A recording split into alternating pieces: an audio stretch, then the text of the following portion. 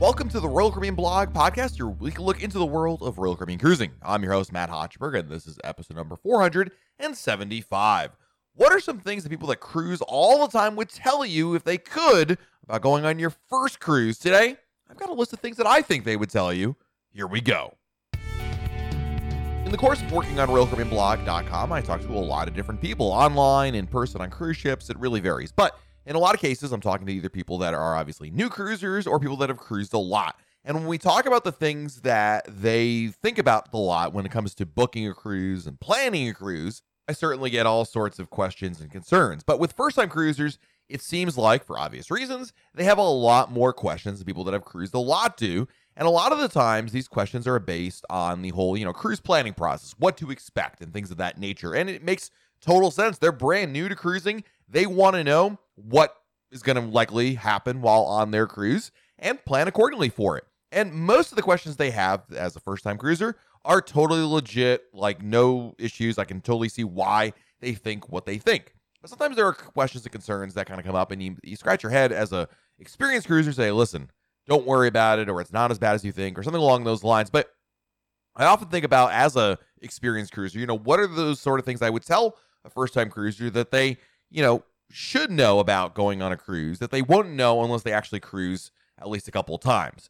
This is like one of those conversations you'd have with yourself if you could go back in time and tell yourself how things would go, and you would only trust yourself to tell you these kinds of things. Kind of like, if you ever go back in time and give yourself dating advice, like you wouldn't take that kind of advice from anybody except for yourself, because you'd literally go back in time and say, hey, this is what you should have done in this situation, or investment advice, or a variety of other things. And when it comes to how you cruise, I really feel like experienced cruisers cruise differently than new cruisers beyond the very, very obvious aspects of it. I think your taste will evolve over time. And I really thought about 5 things about going on a cruise that after you take a couple sailings, your outlook on the experience does change. And I wanted to outline them here today, starting with number 1, and that is you're going to be less picky in choosing a cruise to book. I remember when I first started cruising, man, it looked like a NORAD command center when it came to picking a cruise. We would have all these options. We would spend weeks and months agonizing over which sailing, which ship, which itinerary. I mean, it was a really in-depth process, because back then we were taking a cruise like once in a blue moon, not even once a year. This was like, once every couple of years. And so when it came up, it was a really big decision. Do we go for the newest ship? Do we go for a new itinerary? Do we go, whatever the case may be? We spent a lot of time in picking it out. Nowadays, being that we've cruised a lot, the decision on which cruise to book is really arbitrary. I mean, we don't spend a lot of time hemming and hawing about what we're going to pick. Part of that is because we've been there, done that. I think to some extent, yes, you do become a little bit jaded when you cruise a lot. It's not a bad thing. I know when you say, oh, you're jaded, that's a negative connotation. I think in this situation, it's more like, because you've cruised often enough, you're not nearly as discerning and you're not nearly as worried about it being an amazing cruise, because whether or not it is a great cruise or an amazing cruise or just an okay cruise, there's going to be others after that. So it's not like you have to put all your eggs in one basket. And that kind of a thought process is hard to get around. Now, would that actually change how a first-timer books their cruise? This was actually a more interesting follow-up question that I noted, because I thought to myself, well, I definitely don't nearly spend as much time planning a cruise, but if this were my first cruise, would I really recommend they change anything? Would I just say, flip through the website, reload it, and pick the first sailing that comes your way? Probably not. I don't think that's still prudent. I think this is just the reality of when you cruise a lot. After a couple of sailings, I think your decision-making process evolves and really reduces to maybe just, oh, there's a new ship, oh, there's a new port, I just need to get away, and this is the only 4-night sailing that works for me, that kind of a thing. I really feel like that process does change as you cruise more. Number 2, crew members are super important. This is something that I'm not even talking about, like, they're nice people and you should be respectful of them. I'm not even talking about that, which you absolutely should, by the way. This is about the important role that crew members play beyond just the, hey, can I have another glass of water kind of situation. When you cruise a lot, you're going to experience a lot of different crew members along the way. And in that process, you're going to run into some real superstar crew members. These are the ones that maybe they remember your name, maybe they remember your order, maybe they go the extra mile, but these are the kind of crew members that really stand out from the pack. Royal Caribbean has a great complement of crew members on board. And I've rarely run into any kind of crew member that has really been anything other than really great at what they do. But there are definitely a handful that are superstars, rock stars. They are just the best of the best, and they stand out for that reason. And I've even gone as far to say that sometimes we will pick a ship or we will pick a venue to go to because we know a certain crew member is working there. Now, when you're first cruising, when you're first starting out, the crew members are pretty much a dime a dozen in the sense that you're not going to pay quite that close attention to it. You're brand new to the whole process. It's all kind of new to you. So you wouldn't necessarily have the experience to know who the rock stars are. That's not entirely true, of course, because, of course, somebody who really goes the extra mile, I think you're going to notice whether it's your first cruise or your 10th cruise. But I think as an experienced cruiser, you really pay more attention to who are the amazing crew members that are out there. And I know a lot of cruisers who cruise all the time who will literally choose the ship they sail on based on if this crew member is on there or not, for that matter. And so I think it's really important as you cruise more often, you're going to realize that the really good crew members make a difference in your cruise experience. Again, maybe they make your life easier, more enjoyable, or they just simply have a smile for you. Regardless of that fact, that personal touch really makes a difference. And when you're first sailing, again, I don't know that you'll really notice it, but I really do believe as you cruise more often, this is, again, the evolution of the cruise experience for an experienced cruiser. Number 3, you won't worry really about getting seasick, nearly as much anyway. I still get seasick every now and then, but it's really a very minor concern for me. A lot of first-time cruisers, I would say, if we had a list, let me back this up for a second. If you had to write down your top, 5 or 10 concerns you have about going on a cruise, I think if you were a first-time cruiser, getting seasick would make the list at a much higher spot than if you had cruised at least, 10 times or so. And the reason being is repeat cruisers know that, yes, you could get seasick. It's unlikely, but if you do, it's easily remedied. Whereas first-time cruisers really don't understand the scale of cruise ships, and to some extent, no offense to any first-time cruisers out there, don't quite understand how they work in that sense. What I mean by that is they don't understand that going on a cruise ship is not like going on a fishing boat, that the movement of the ocean is very different. The cruise ships have stabilizers, and so the likelihood of you getting motion sick is pretty low. Now, I'm talking about purely on a generalized basis. Obviously, some people are more susceptible to it than other people, so this is not here to tell you that there's no chance of it. But I really do believe people that cruise a lot would not list getting seasick as a top concern for them. I certainly don't, because when you go ice skating, you're worried about falling, right? But after you go, you might know that if you fall, it doesn't really matter as much. If this metaphor makes sense, then this is kind of along the same lines. Like, when you're brand new to something, I think you just tend to gravitate towards the worst case scenarios because your brain is trying to anticipate, okay, what are the possibilities that you're going to encounter? But once you're experienced with it, then you realize these so-called worst case scenarios really aren't that bad. And I think as you cruise more often, getting seasick is something that could happen, but is not likely to happen. And if it does happen, it's easily remedied. Again, over-the-counter medications, a patch behind the ear, homeopathic options that are out there. There's a variety of choices for you. Number 4, cruise prices are a game. Yes, absolutely true. Man, when you first book a cruise, I don't think I ever really paid any attention to the pricing, the nature of pricing. And I'm really struggling to remember how we used to book cruises other than the fact that we would decide one day, we're going on a cruise. And then we booked the cruise, and that was probably the end of that story as it relates to the price. The price was the price at the time we booked, and for whatever reason, we just didn't really look at the pricing beyond that. But people that cruise all the time will tell you that there's absolutely a game to pricing. You want to book early. You want to be vigilant in checking prices. And you also, equally importantly, don't want to be afraid to walk away. This is a lesson that took me a while to learn because I just wanted to go on a cruise. I didn't want to say, no, I'm not going on a cruise. But sometimes, despite all your best efforts, the price just doesn't work with your budget. And you've got to say to yourself, I'm not paying top dollar. I'm not breaking my budget. In order to go on the cruise, I'm going to walk away from it. I think when you're new to cruising, number one, you may be completely unaware of the fact that you can reprice cruises up until final payment date, assuming you live in certain countries like the US or Canada. In addition to that, I think you also look at it as kind of like when you buy, a retail item, right? To some extent, I think most people buy a retail item, they check out, and that's the end of it. I mean, yes, there are stores that have price match guarantees. If the item goes on sale like 2 weeks later, you get the reprice. But I feel like nobody ever does that. At least I don't anyway. But that it is what it is.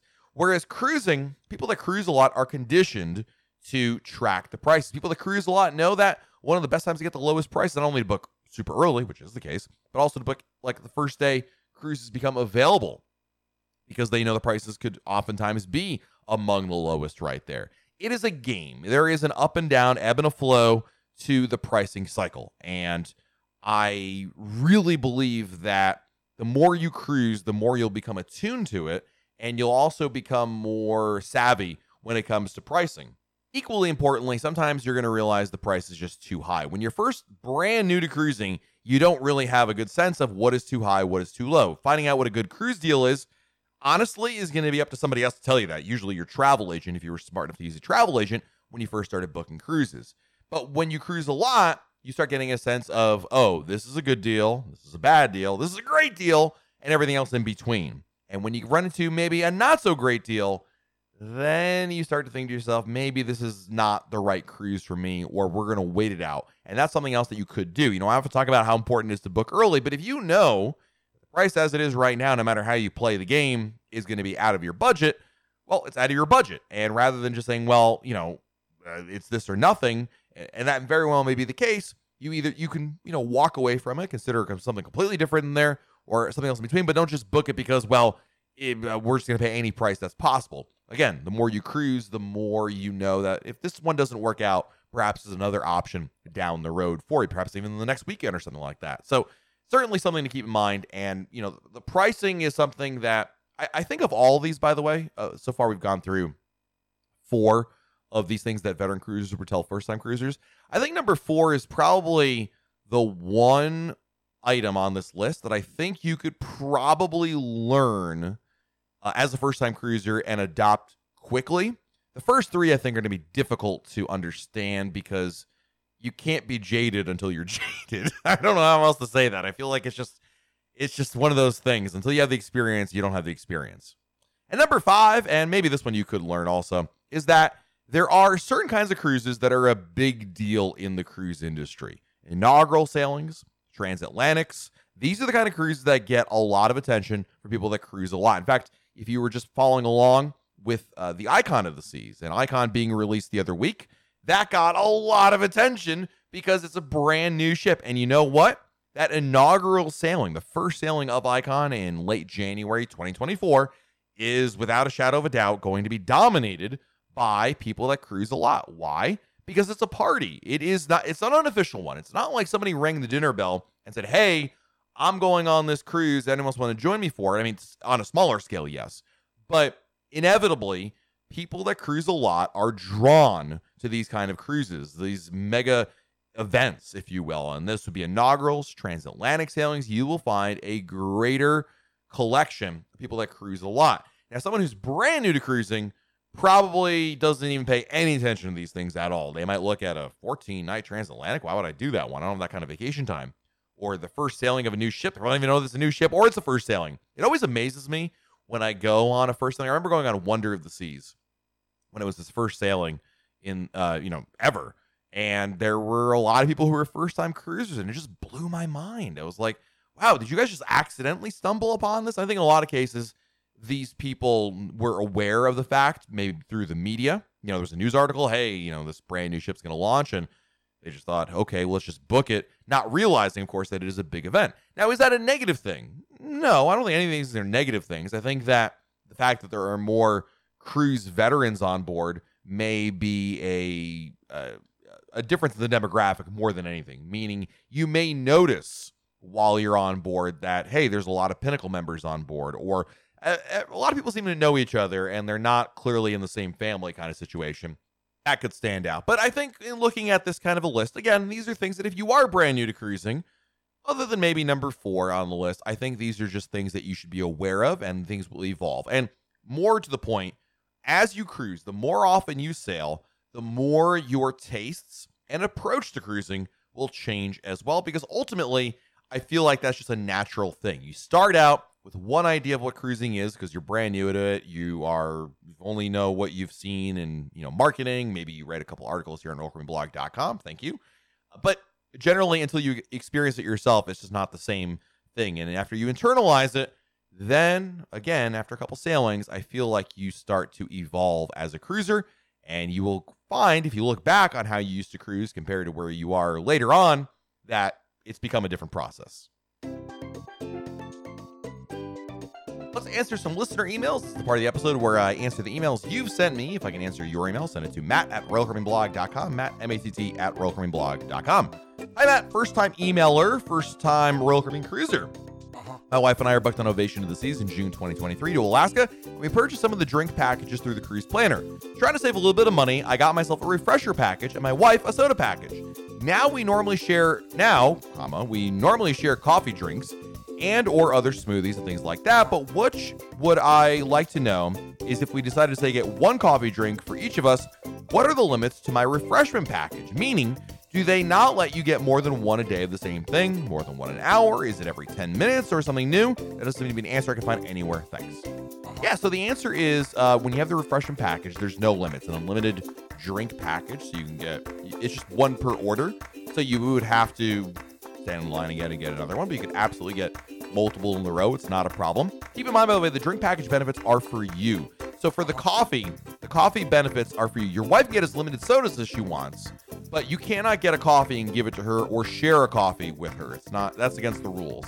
You can certainly buy her a coffee a la carte, like, hey, I have a drink package, so my coffee will be included free, however you want to look at it. And then your wife's coffee would be paid for a la carte. You pay it'd be charged your CPAS card and there you go. That's basically how to look at it. So make sure you're clear on those rules, but otherwise you can get as many as you want. There's no daily limit. So you're pretty much, it's as advertised. Next question is from Jeff. Hi, Matt, trying to plan a cruise, and one we like leaving out of Port of Miami. Are you familiar with any hotels near the port that will allow us to park there as guests, stay the night with them, because it's best to get to the port the day before? Like you always say, cruise for the week, return to the same hotel one night further, and then drive home. Good question. I'm actually not a huge fan, Jeff, of the hotel, or just like parking at the hotel, especially if it costs more money, because number one, if you're driving, and I drive myself all the time to these ports, I prefer to park at the terminal. I think that it just convenience factor is worth the extra cost, in my opinion. Now, do people disagree with me on this? Oh, yes. But I think that I would rather pay more. People simply, especially when the cruise is over, walk off the cruise, go right to my car and be on my way, not have to deal with a parking shuttle and people. Because shuttles always work on someone else's schedule, and that's really the problem for me more than anything. So that's why I prefer not to do that. So I did an article about this back in June of this year, and I talked about, it was basically the math, but I found 3 hotels that offer a park and stay rate in which you pay not only for the room, but also they allow you to park your car there for the week. It does cost extra for all of these hotels. I have not stayed at these hotels. I don't know if they're any good, but they offer this option, so I'm just giving you them. The 3 options I found were the DoubleTree Biscayne Bay, the Hilton Miami Downtown, and the Holiday Inn Miami International Airport. Now, I will say, I said I didn't know any of these hotels. I lied because I didn't actually read the list before I said it to you. The DoubleTree Biscayne Bay is fine. I've stayed there before. I liked it, so that's the one option you could do. So thank you for the email, Jeff. Our next email is from Carrie. I'm Matt, going on a Western Caribbean cruise for the second time next year. And last time I went to the seaweed and it was quite noticeable. Oh, the seaweed was quite noticeable in the Western Caribbean. Other times of the year in which the seaweed is better than other times. Thanks for all you do. Yeah, so the sargassum, which is like a seasonal flow of, we call it seaweed, but it's actually seagrass, and it comes from Brazil and that area of South America, and it flows around the Atlantic and ends up in the Western Caribbean somewhere. I'm not aware of a pattern per se. There's just definitely ebbs and flows to it. Some weeks you go there and it was great, and other weeks not so much. I was there, Carrie, when I was on Allure the Seas during Hurricane Ian. We were in Costa Maya and Cozumel, and Costa Maya is always where it seems to be the worst, and it was very not noticeable at all. And other times we've been there and it's been a real problem. So I don't know that there's, maybe somebody can correct us with if there's actually a season to it or not, but I just feel like it's just the way that the ocean currents go. And it's not like hurricane season in which there are times of the year in which you're guaranteed not to have, seaweed brush up on there. I think it's just a constant issue. The nice thing I will say, what they were doing in Costa Maya in the downtown area in Mahahual was they had this whole elaborate netting situation that actually kept it offshore, which actually ended up, I think it was a great approach to it, because we were there in, I think it was February, and I seem to recall it being a much more of a problem. But back then, the netting really did make a difference. So that might be something else to consider in terms of where you go. So something to consider there. Thank you, Carrie, for the email. Next email comes to us from Elliot in Washington, D.C. My wife and I watch your videos all the time. Very well done and very informative. I was wondering if you had any ideas on what's going on with Royal Caribbean posting their shore excursions. We have a holiday cruise booked in Enchantment Seas out of Baltimore on December 30th. That goes out to Charleston, Port Canaveral, and Coco Key. Excursions for the latter two have been posted for a while now, but nothing for Charleston. Have you experienced this, and do you have any suggestions? I've gotten this email actually quite a bit from folks, just in general. Like, I'm going on some sailing, and I'm not seeing excursions. It could be Falmouth, it could be Charleston, what have you. My advice is a couple. Number one, I don't know anything. Like, there's no pattern or like, hey, Elliot, there is a known issue. Wait for this many days. There's never been a set pattern to when shore excursions show up. So if you're in a situation like Elliot, in which there are no shore excursions or very limited excursions through Royal Caribbean, then your only recourse, you have two recourses. One, keep waiting. Number two, book something on your own. And I would at least book something on your own as a backup just to have it, right? Make sure it's refundable. But start looking at shore excursions on your own to book, especially, I mean, in Charleston, my goodness, you're in the United States. I mean, I feel like the risks are incredibly low, because as an American, if you were stuck in Charleston, I mean, especially since you're from DC, you could literally drive home from there, right? It's not the end of the world. You're not like in somewhere else. At Falmouth, Jamaica, a different story. We'll get to that in a second. But you definitely want to make plans on your own. I would look at shore excursion providers. Maybe it is a tour operator. Maybe it is a guide, like a private guide. Maybe it's just like, hey, I see there's a park over here. It looks kind of nice. Let's just take a taxi and go on our own. Whatever the case may be, have a plan. If you're getting to the point where it's like, okay, we're getting close to our cruise and I still don't see anything, then have a plan. Now, if Royal Caribbean adds something later on, great, you're all set. And if not, well, you've already got something there to go. But essentially, there is no rhyme or reason, no schedule to when shore excursions show up. So the short answer is I don't have any updates for you, Elliot, as to why you're not seeing them for your cruise. But it really does run the gamut. I mean, there's just it's just one of those, it is what it is kind of situations. Not the answer you're looking for, but I would plan something on your own just as a backup and then move on from there. Next email is from Shannon. Hi, Matt. Thanks for even reading my questions. I'm a royal fan of Royal, but I've only sailed on Oasis class ships, which is what's leading me to my questions for you today. Number one, my family of 6, kids ages 15, 12, 10, and 6, has sailed on Oasis, Allure, and Symphony in that order. We're preparing to book us on another cruise for spring break 2023, but the prices on itineraries that interest us are on the smaller, older ships, like Radiance of the Seas from Galveston or Vision of the Seas from Fort Lauderdale. We're sailing again on Symphony in December. Actually, my kid's first time on that ship. Last time we sailed on it, my son Miracle, just me and my husband. I'm worried the kids will be bored, or that I'll potentially be let down after such fantastic ships like the Oasis class. But they're so much cheaper to go on these older ships. Am I right to worry? So, Shannon, I don't know if you listened to last week's episode 474, but I would definitely listen to episode 474, in which we talked about, will you be bored on a smaller/older ship? And, again, you can listen to that whole episode dedicated all to that. The short answer is no, inherently no. The nice thing about those itineraries is you may find yourself spending more time in port. I think you can still have a great time with your kids on there. Just because there isn't an overwhelming amount of activity doesn't mean they're going to have a bad time. But obviously, you know your kids best and also how they like to cruise. You have the advantage here, Shannon, of having gone on some sailings with them to understand it. But it will be different. There's no doubt about that. I'm not denying. Please do not misunderstand me that you won't be bored, but it won't be the same experience. So different, not bad, but different. Also, Shannon says, I'm a new travel advisor and I'm organizing a 2023 sailing on Royal Caribbean for families who have kids with special needs. Royal Caribbean is great with working with special needs. My 2 criteria are that the departure port has nonstop flights from Salt Lake City and the amenities and the kid care options are top notch. Most parents have told me they want to go someplace warm like the Caribbean. I think Coco Key would be a great stop to include. So, I'm looking at Oasis class ships, but I'm wondering if I should be looking at smaller ships as well. Since I haven't been on any and have only read or watched videos about them, can you help me narrow down a couple of good options that might sell from either Galveston or a port in Florida? Ooh, good question, Shannon. I would definitely say the Freedom class. They're not that much smaller, but Freedom class, I would definitely look at that. And the Voyager class. There's a good mix of things over there. I would definitely look at Mariner and Navigator. over maybe Voyager, Explorer, or Adventure. But I would seriously consider the Freedom class. That would save you a lot of money. And to some extent, the Voyager class. And of course, the Quantum class. I don't think you've mentioned those. I didn't see that on your list. But if you haven't, Odyssey, Anthem. In fact, I would really lean heavily towards Odyssey. But that might be a good option for you there. So, Shannon, thank you for the email. And we have time for one more email today. And that is coming to us from Bob Noxious. What a great name. I just booked a cruise on June 20, 2023, Oasis of the Seas. Well, because you said the best time to book a cruise is when you know you want to take a cruise. Which is accurate. So I did and got a great rate with a 30% off sale on my Platinum $100 balcony discount. I noticed something with the discounts that I wanted to share. In the receipt breakdown, they're showing the per passenger pricing. For my wife, guest number 2, she got 30% off. For me, guest number 1, they took $100 off, then gave me the 30% off the remaining balance, effectively turning my $100 balcony credit to a $70 balcony credit.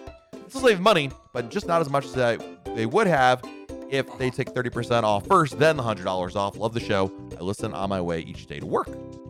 Bob, this is interesting. And Bob did share a copy of what's there. Number 1, there's a running joke among cruise fans called it's Royal Math. Royal Math is a euphemism for, we don't understand it, but it is why it is. And just, you almost laugh at it nervously because it is what it is. How it gets applied, in what order, Bob, I wish I could give you a really good answer and say, friend, the reason why it is because of X, Y, and Z. I have no clue. This would be a situation, number 1, you might consider working with a travel agent about it, but I'm not sure they can really give you any more insight into, other than that the system applies the discounts the way the system applies the discounts. And boy, it's not a great answer, but that's just, talk about this week's episode was about things I would tell myself, or a first-time cruiser that a veteran cruiser would say. A veteran cruiser would tell a first-time cruiser, and Bob, you're not a first-time cruiser. I'm just saying this in general.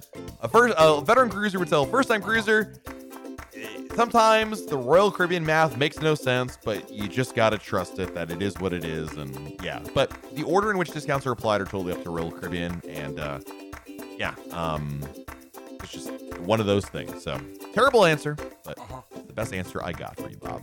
Thank you for everybody checking out this episode of the Royal Caribbean Blog Podcast. If you found it helpful, I would love to hear from you in a future email. You can always email me, Matt@RoyalCaribbeanBlog.com. Until next time, I'm Matt. We'll talk again real soon.